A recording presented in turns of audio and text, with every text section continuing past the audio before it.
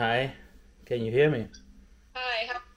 Yes, I can. Can you hear me? Yes, I think I found out what the problem was.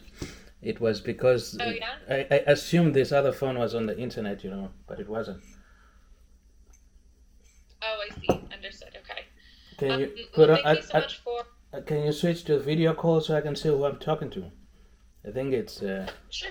if I'm being fact checked, I'd like to look into your face and you Sure. look into my face, right? So, hi, Hi. How are you? good. My kid Good. had.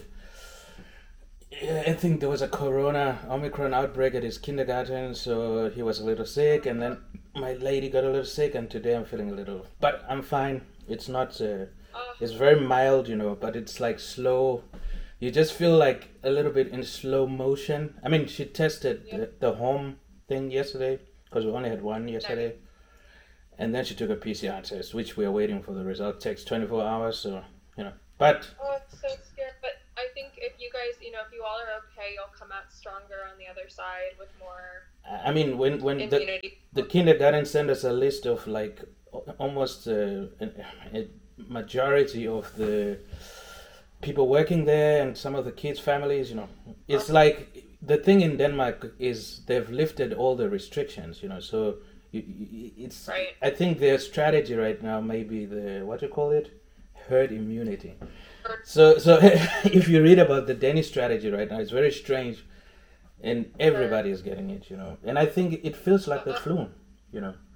are people wearing masks in the kindergarten and The, school? well, No. they're not.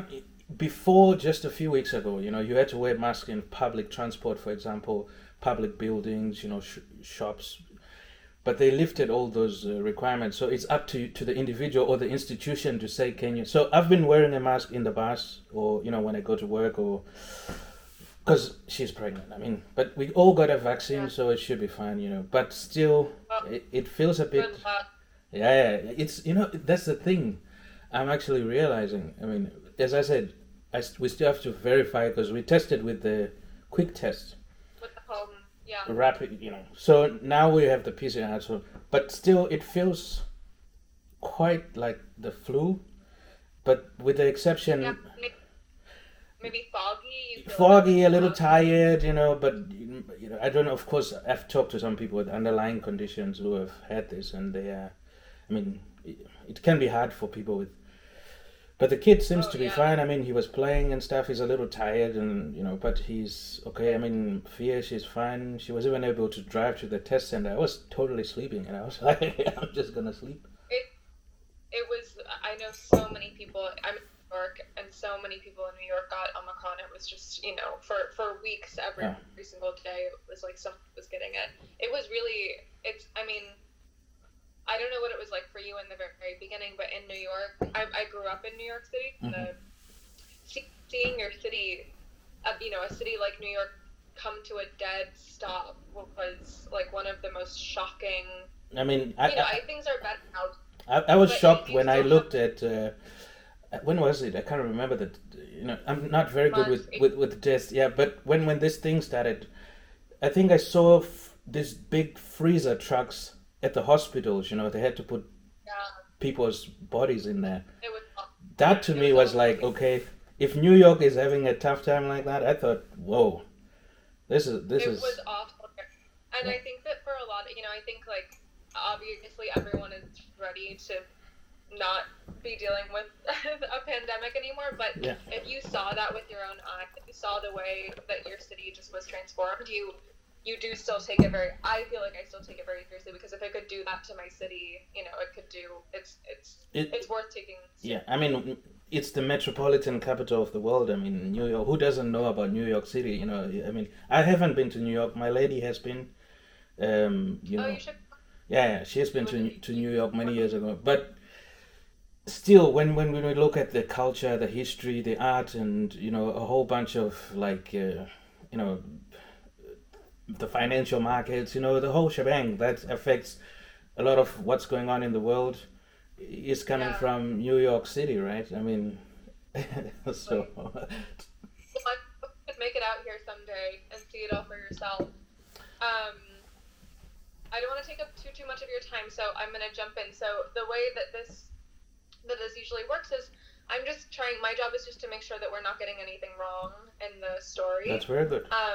So I'm going to ask you a bunch of questions, and you can let me know if something sounds wrong to you. Please tell me. Correct. If you think, oh, that's kind of right, but maybe it needs more clarification or more specificity, or if you need more context, just let me know. And I'm gonna start kind of simple. So I understand that your stage name is Jungkoon, and your real name is Tendai, and is that spelled Tendai? Frank is the second name, and then Frank. Tagarira, which is Tagarira. That is correct. So Tendai, Frank, Tagarira. Yes, you only have that name with myself. I mean, those three. I don't think you'll find anyone else with those three names together. Yeah. Got it. And I understand that. So tell me a little bit about. I know Emmanuel from the show sent you a message, and you sent him back some homework to do. Can you tell me a little bit about what it was like to get that message from him and why you sent him back? You said I'm happy to talk, but let's first have you, learn a little bit about me. Well, because all I have,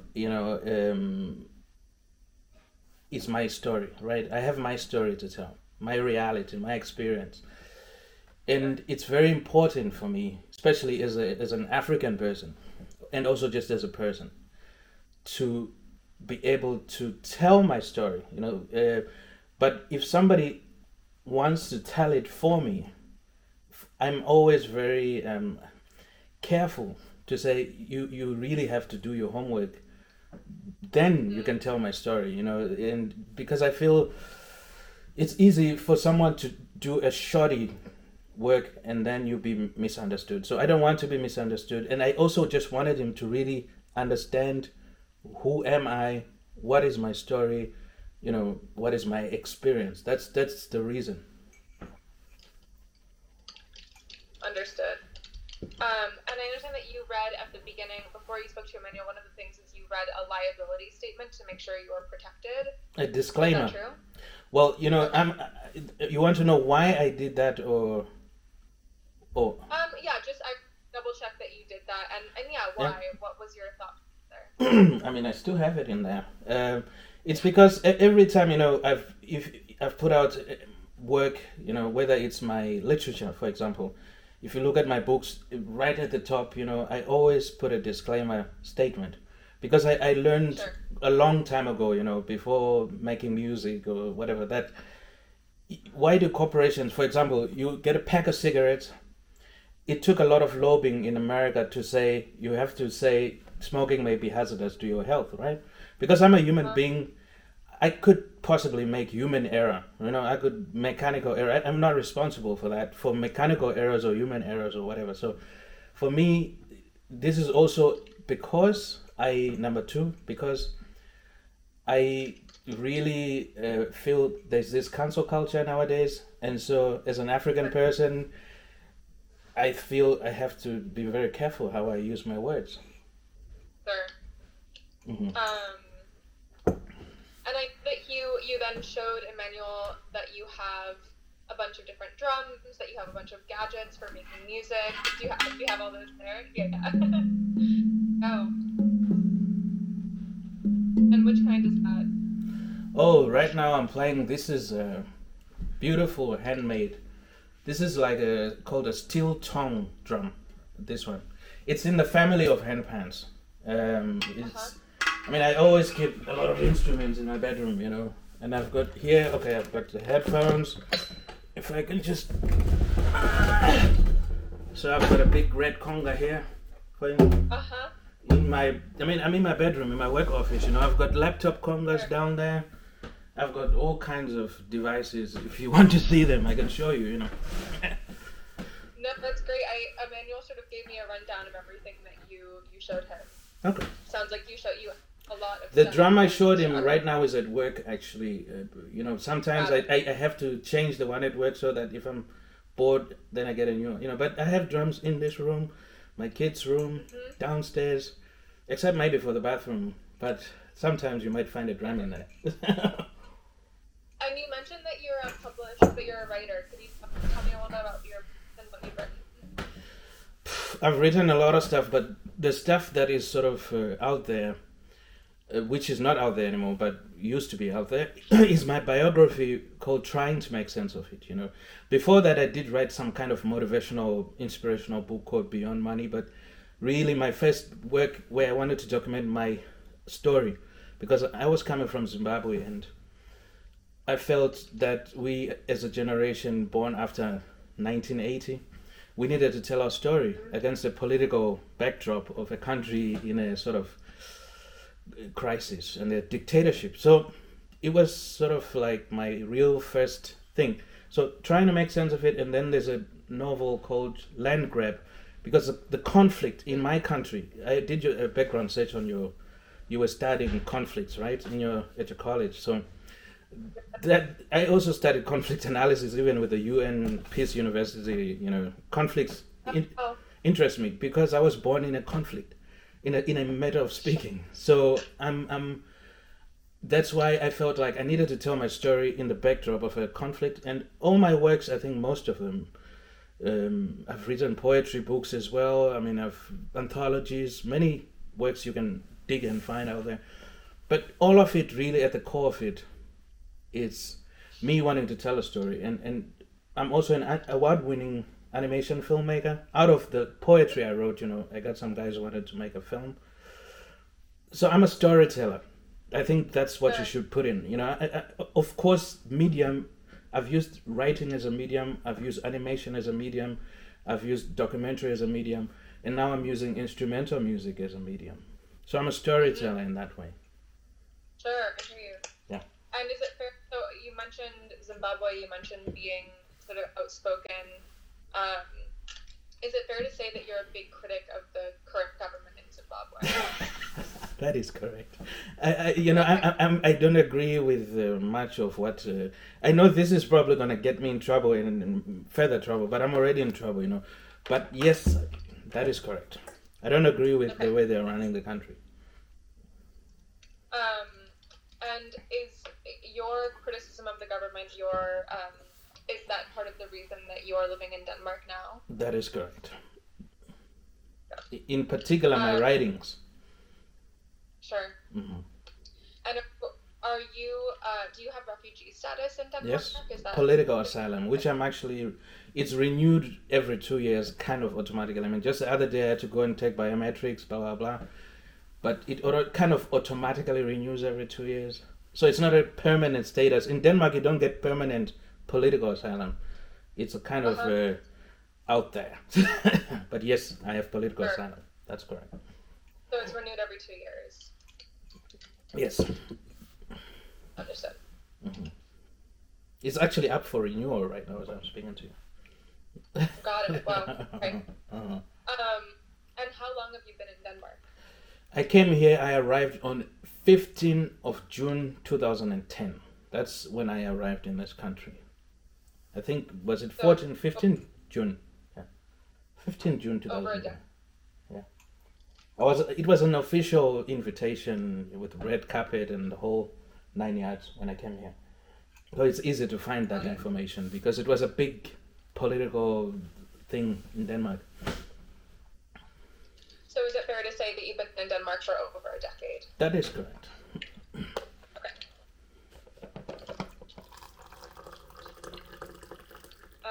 And is it true that you can't go to Zimbabwe?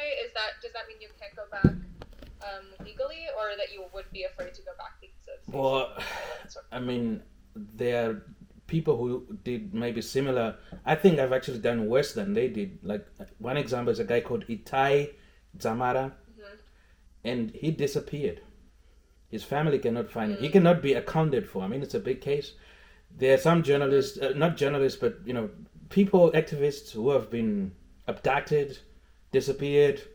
Some have turned up, some their bodies. Some, fortunately, they're still alive. So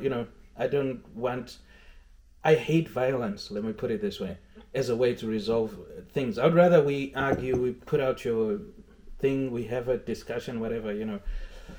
So these guys use violence, and it is the violence of ZANU-PF that, and also I don't agree with the ideology of the political ideology of. To me, it's about greed, and it's about this generation that went to the war of liberation, saying to my generation, "You didn't go to the war, so we don't really have much of a voice to shape the narrative in our own country because it's not my fault that I was born after the war." So, in a nutshell. So it's fair to say that you cannot go back to Zimbabwe, or would it be well? fair to say It's both. I cannot and I don't want to, because of my political, social ideologies, and Sure. also because of the violence. Yeah.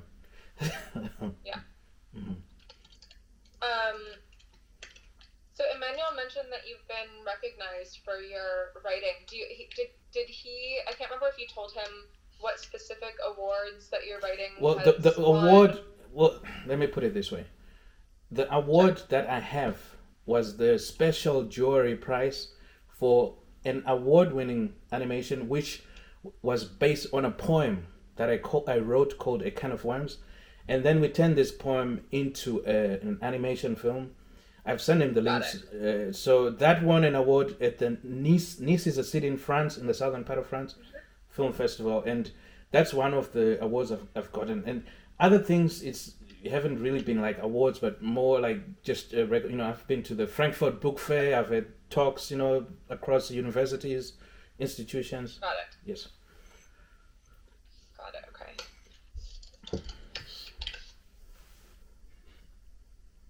The French, by the way, just for your own little note, understood my film because I think they have the history of the French Revolution when King Louis and his wife, Marie Antoinette and all that happened. And I think the French understood my film, and that's why I think they gave me the award. Understood. Maybe they have a little bit of an insight. I think so. And they also appreciate art on a level. connection. I mean, if you're an artist, I see one of your friends here is called, what's her name here? And I'm actually looking at the painting, Zoe Camilla Huey. I'm looking at this painting called Rapture. Oh, yeah. Yes. She's I think my stuff like that in France, you would get real much more appreciation for. I know in New York, it's New York, but the French really have, it's true. have It's true. an art. Yeah? My mom is a dancer. She's a modern dancer. Okay. And so much of her work is in France because they subsidize the arts, in a way more than the United States is. They have a Ministry of Arts and Culture. So I spent a lot of time in France just because she works there so much because she can't get here.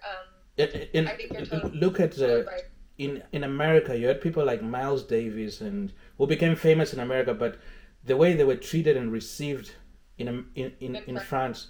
Look at what's her name? The one in France they've honored now, Josephine Baker. Do you remember Josephine Baker? I mean, Yes, in America she was just another Negro lady, but when she went to France, she was respected for her work, right? Until today, so in that way, I feel the French people have respect. Not just, I mean, I'm sure there's racism in France and everywhere in the world, but I think if you're an artist, it's a good audience. Let me put it that way. Yeah, they have an aesthetic appreciation for beauty and knowledge. Yes, Beauty and pleasure and intelligence. They can understand, even if you're coming from another and speaking broken French, but they can pick and see this is really something interesting, and they don't just judge you on the basis of your whatever. I'm talking with art. They can look through your art and see like this is genius stuff. So. Yeah. Would you ever like to live in France yourself? To be quite frank, if I had the opportunity, I would. I mean, I like Denmark and everything. My lady is from here, but I would live in the south of France in Nice because I got a lot of love when I was down there. Really. Yeah. I mean, I've also got love in Denmark and hate, but I think if it was up to me personally, I would live in the south of France. Also because of the weather. Or I would live there half maybe like during the winter time, that sort of thing. Well, so I told you my mom is there a lot, and I'm going with her not to Nice, but to Arles, which is in the south of France as well. I'm going summer with her because because I need to get out of New York City. I can understand. I've never been to to the south. Oh, Only you're gonna to love it. Paris. You know, Paris is a Yeah, very stressful city. It's a very modern and very okay. You live I in New just York. recommend You it. live in New York, so you understand the city. But when you're out in the south, it's a little more. It's like being in Africa, but not while you're being in Europe. You know, the weather, the Right. climate is Mediterranean, and it's the food. Mm. I know. Yeah. So father is from Naples, Italy. Yeah. Ah, And that's also beautiful, by my the favorite way. stuff is If you're in Nice, it's you beautiful. just Yeah. go to Italy.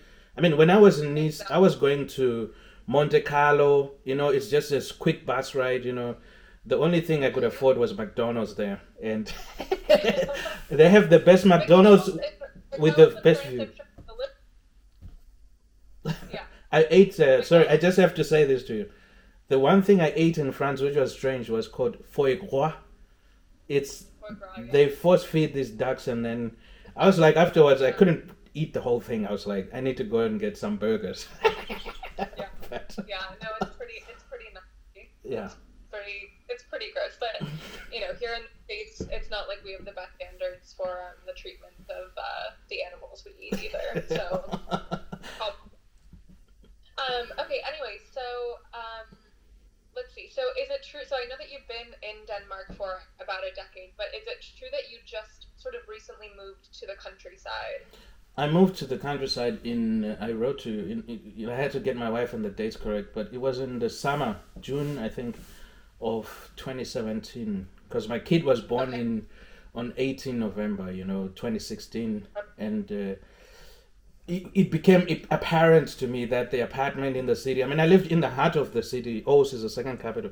That we had to move, and we got this offer out here, and it's really beautiful. I mean, to be honest, it's just like it's behind a big suburb, but it's an old village, the highest village in Denmark in terms of altitude. Wow. Denmark is a flat country, so I can see for miles.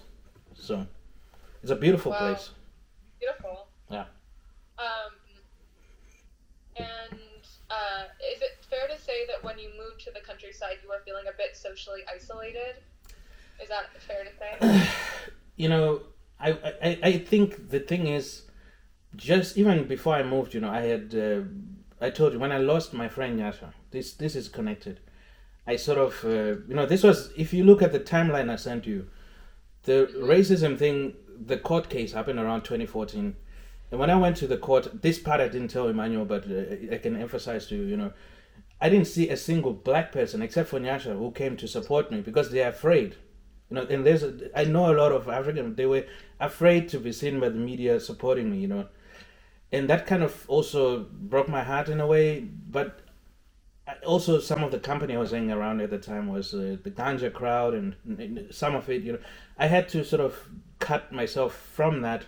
So when I moved to the countryside, it was more like, of course, it's a new place. We don't really know people. It takes some time.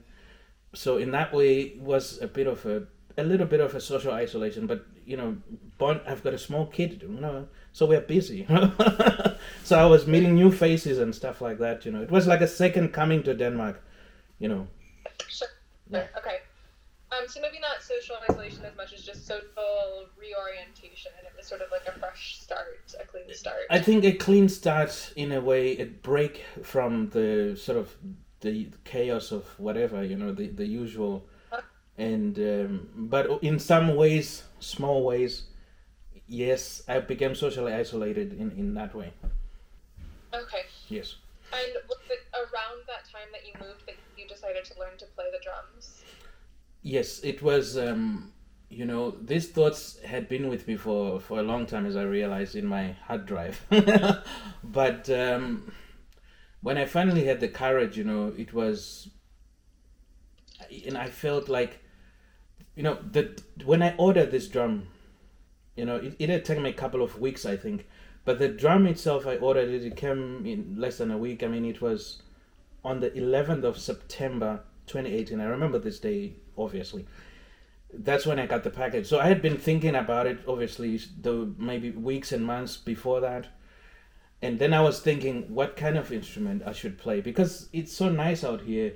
You can make a lot of noise and nobody is looking at you and thinking you're crazy. I can go on top of the hill and sing and what, and I'm free to sort of like, you know, act whatever, you know. Yeah, Yeah. totally. And Emmanuel mentioned that you would sort of walk around the neighborhood and practice your drum.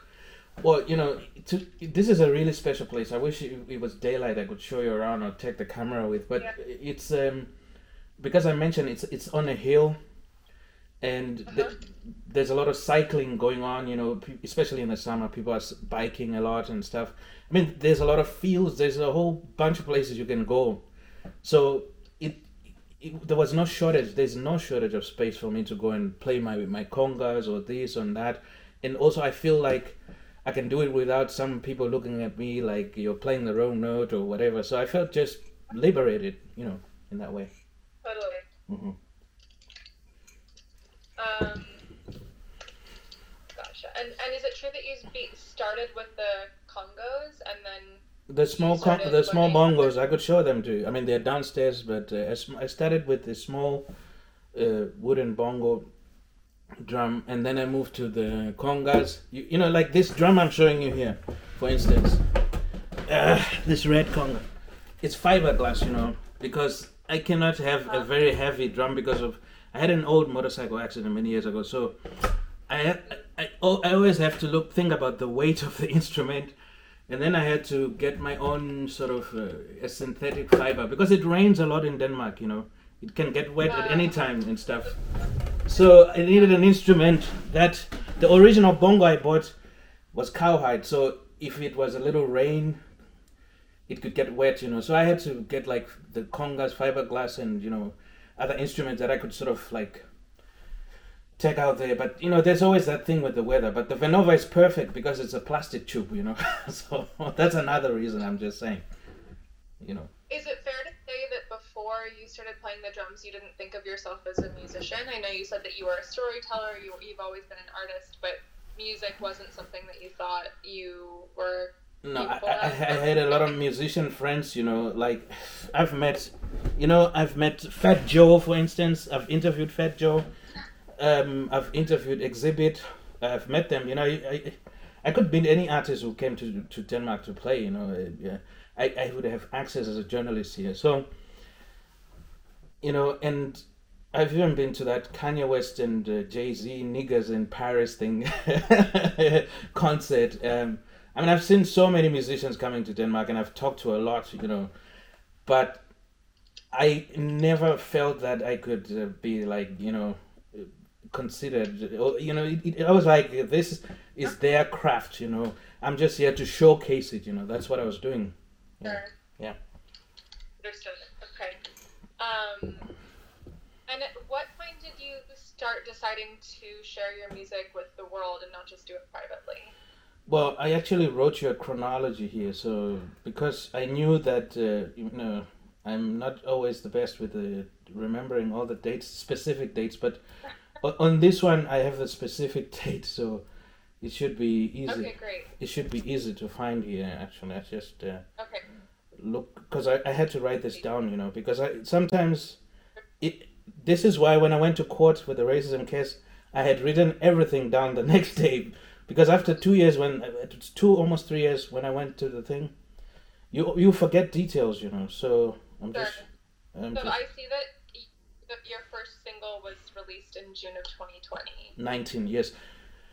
As Drum Kun, that's when I Right. felt like, okay, this is now Drum Kun taking the stage, and it was with the one drum, the one Emmanuel saw, the one I've put at work, the steel tongue drum. So that was when I felt like, okay, and it's about the neutron stars, because I felt like, imagine this is a humongous. I would actually want you to tell what's her name, Zoe Camilla Yui, about the neutron star collision, because as an artist, maybe she could get some inspiration to paint that, because I can see her style of painting is very.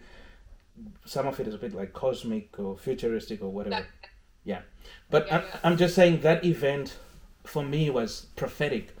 That collision of neutron stars that happened, and I felt like, what an event. They've never captured it on camera, NASA, and they did. So that was me saying this is a prophetic event and putting it in the music. Sure. And can you tell me how you chose the stage name Drumcoon? What it Oh, means to you? okay. I'm gonna detail it in a nutshell for you. Uh, in, Okay. in, in a nutshell, I'll just summarize and then I go into details. It's a Uh-huh. confrontation. It's a confrontation of past, present, and future racism. How? One day I was playing this little wooden bongo. That one I've donated it to my kids' kindergarten. I've donated a bunch of drums over there. But it was a family gathering with my wife and her extended family. In Denmark, there's in the summertime people have family day where families who don't usually meet they meet. So it's a lot of people, and I was the only African guy because of my wife. But they're very nice people. But this guy was just having a conversation with Fear, and I was sitting out there, and I was just playing this little conga drum, sorry, bongo drum. It's called wooden bongo, which is made in Germany by a German, and Schlagwerk is the company that makes it. And then he just heard the sound, and he says he's talking to my lady. He doesn't know she's my lady. He hadn't seen me. He just heard the sound of this drum, and he says, "Who's playing that nigger music?" And of course, when I found out, it made me. I'm sure if he had seen me first, he wouldn't say nigger out of being polite, but he just sort of. Mm-hmm. It was just like a reflex. Yeah, like when. So for me, that subconscious racism, which is not where people have to, maybe in other circumstances he would have censored it, but he didn't know he was talking to my lady. And of course he said, "Oh, that's my husband." So that was the first thing. And then when I came home, of course, we discussed more about this whole thing. We have a son who's mixed. What does it mean? Blah blah. It was a beautiful day, by the way. My kid even played with the guy, and he was very happy to play with my kid. His little dog was playing with my kid.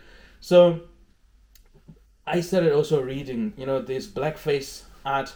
It's got Black Americana art. And I saw it was Mm-hmm. a lot of it on eBay was for sale, as like little postcards, this Black Americana art. And when you read about Black Americana art, it just took me to the Kun song, the Kun song, if you go on Wikipedia. And to me, that was just like, what? They had a hit song in the, I think, late 1800s or early 1900s called Kun song, and when you go on Wikipedia, I mean, if you I don't know if you have a computer in front of you, but just go and Yeah. say Kun song with a C. This is part of your research, so I think it's important. And when you click on that page, specifically that page, and the image, you see the first image there, which says Yeah, Kun I see Kun it. Kun. That image, and then there's The a green white one. guy with a black face. It just struck me so much that just like I'm watching the paintings, I also like sort of visual arts, right? But I looked at this and I thought, wow, the most successful song hit of 1901. But then I'm looking at the depiction of the black man in the caricature, and I was thinking, wow. I mean, that's, so together with, and this was happening in the same, just a few days after. And then I Sure. thought, you know what? I'm gonna take that kun thing and put a K to it, as in Mm-hmm. I'm reclaiming this word, but putting a K to it to make something positive out of it. But in that essence, I'm sort of now combining it with the drum. Who's playing that nigger music? Drum Mm-hmm. and KOON. Then I thought, in Mm-hmm. that way, it's confronting racism, past, present, and future racism. I mean, think Sure. about it. I went to an exhibition in Frankfurt in Germany. Jeff Koons, Jeff Koons, the guy who makes all this very Well, interesting, weird stuff, and he's called Koons with an S, and nobody has ever said anything about the Koons part. Or in Deutschland, there are people who are called Kun, K, I think maybe HY, and there are even people I think still called Kun or Drum Kun. I don't know. So I don't see how but some people I've seen on TikTok, these kids were saying, yeah, when the Hey Google thing happened. I know you're gonna ask me a question, but some comments in there, one kid was saying, yeah, but we can't say his name though. Like I was thinking, why? Why? I want you to say it. I don't. I give everybody consent to say it because, for me, I want to teach my kids. They'll ask me, but why? Then I have a chance to talk about racism in a positive way. sure. Hmm. That makes sense. Yeah. Um, So is it fair to say, I know that you just gave me a lot of backstory. One of the ways that we frame it in the story is that you chose this name as a reference to racist minstrelsy songs that were very popular among white Americans. Yeah, and the fact that the Kun song was the most successful song hit of 1901. Right. Like, can you imagine? Right. Imagine the Billboard charts of today if they had Kun Kun Kun. You know, but think about the same Billboard in 1901. That was the hit song. You know. Sure. So. And after you've started putting your music on Spotify for a while under your stage name, you start to notice that Spotify is not a very democratic platform in terms of up-and-coming artists versus big artists. And Emmanuel mentioned one specific playlist called Serenity that you noticed. Like, why does this playlist spotlight bigger artists and not up-and-coming artists? Does that sound right to you? Okay, first of all, there are two things I need to separate in your question. You'd say Spotify is not necessarily a democratic space for, as in a democracy, it's the people whose voice which decides. Well, I don't know, that's a very interesting word to use. But my word to use maybe would be, I think, first of all, it's a great platform. I mean, I've said this many times, you know, that I don't have a doubt that the streaming revolution changed music, you know. But I just feel that independent artists, or artists from, let me put it more specifically to you, artists like myself from a kind of marginalized background, especially, you know, I'm not Snoop Dogg or whatever, you know, who've made the cut up there, the few, you know, I'm talking the people out there. I just find it strange that a lot of the music from the developing world that was really famous, that was really, you get peanuts out of it, you know. I get frustrated a little bit when I see guys like Candido Camero. Candido Camero, if you ever been to a live concert where there were congas in the band, have you ever been to a concert where they were playing congas in the band? The congas, like maybe the big drums. I'm sure most bands, Carlos Santana, all these people nowadays, any live band usually have congas in them. He was the first guy to play 2, 3, 4, 5 congas, 6 congas, you know, and that just became the standard today. But I feel like his contributions, this is the thing, and I want you to understand me, I hope Emmanuel understood this. The contributions of some of these people musically are not recognized. It's the focus is just on streaming numbers. That's one point. Second point, which I try to highlight to Emmanuel a little later in the second part, but I have to give it to you now, was if, for instance, Spotify, alongside the streaming numbers of, say, The Weeknd, they also tell us how much carbon emissions were emitted. I wanted to have that conversation with Emmanuel, but, you know, it was towards the end, were emitted in making this music. Because my music, we use wind energy here. I use a solar charger to charge some of my equipment. And I've tried to write a little bit about this, you know. So if that's another conversation. I think if we had another focus, instead of just the focus on the streaming numbers. On Apple Music, for instance, they don't put stats. And I think on the Spotify thing, the fact that those numbers are out there, I think changes how people interact with the music. And how musicians produce music. Yeah. Yes. And I understand one of the things that you noticed was, you know, one of the things exacerbating the problem of always spotlighting specific kinds of artists and always looking over other maybe more marginalized kinds of artists was the smart speaker, and that the way that people use smart speakers. Well, I thought now this is where I'll take your democracy word and put it in this one, because I thought surely this device could democratize music, because it's not about, you know, another thing which I mentioned to Emmanuel was the sexualization of the imagery, the art, right? In the album cover, you know, some of these people can afford to hire these exclusive digital experts who can take my great-great-grandmother who's passed away and make her look like Marilyn Monroe. You understand what I'm saying? And that has an effect on your psychology. It's not the music, it's the album cover. I talked to him about my first encounter with Snoop Dogg in Doggistan. And I thought this is a platform where we're not so much focused on the visuals, but the voice, the sound itself, the instrument or the voices, whatever. And I thought that might give us a chance. But when I was now requesting music, I was like, how is it now? It's only giving me major label music. So that was my thesis. Because I thought it could be a space to really democratize music. Understood. And is that a part of why you decided to name some of your songs as kind of like, hey Alexa, okay Google? Can you tell me a little bit how that came to be? That which Emmanuel calls a trick, and some people have called it whatever, but to me it was a thesis, but it was also kind of maybe a provocative thing to do. But I come from a literature background, and as a writer, I express also in writing, right?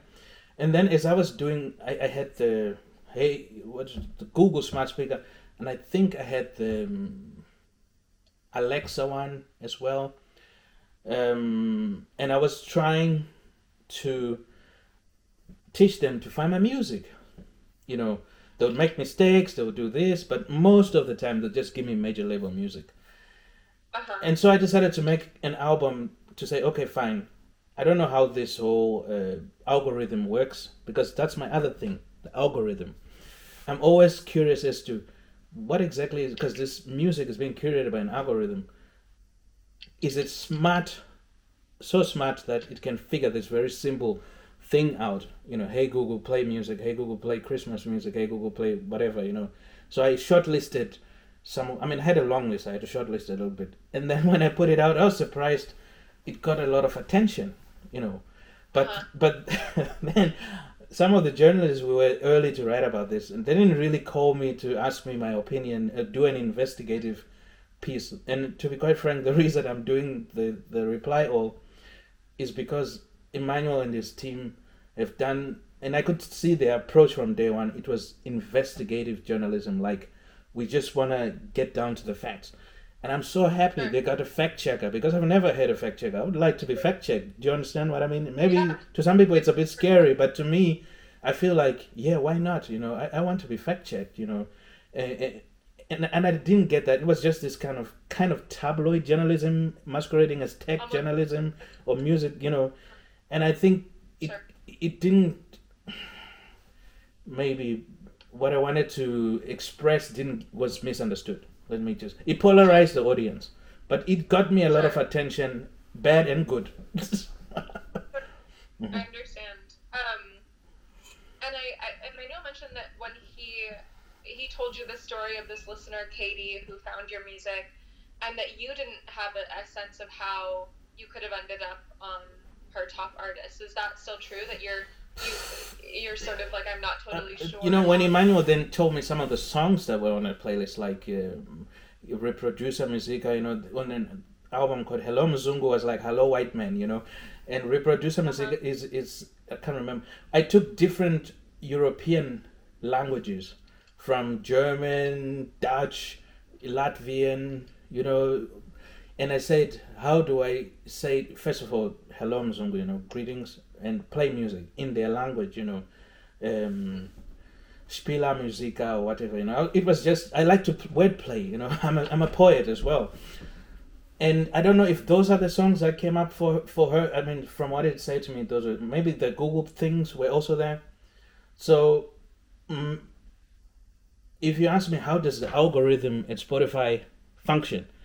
I cannot answer how it functions. But until we can all answer how it functions, then maybe I'll be able to answer your question how it ended up on a playlist. Sure. But I did have something to do with it, for sure, in terms of my input, but in terms of how think about it. How is it the algorithm can give me major label music all the time on smart speakers consistently? I mean, take any device today and just put in music. You're going to get the major labels. How could they get this one wrong? So ask the algorithm. And we have asked Spotify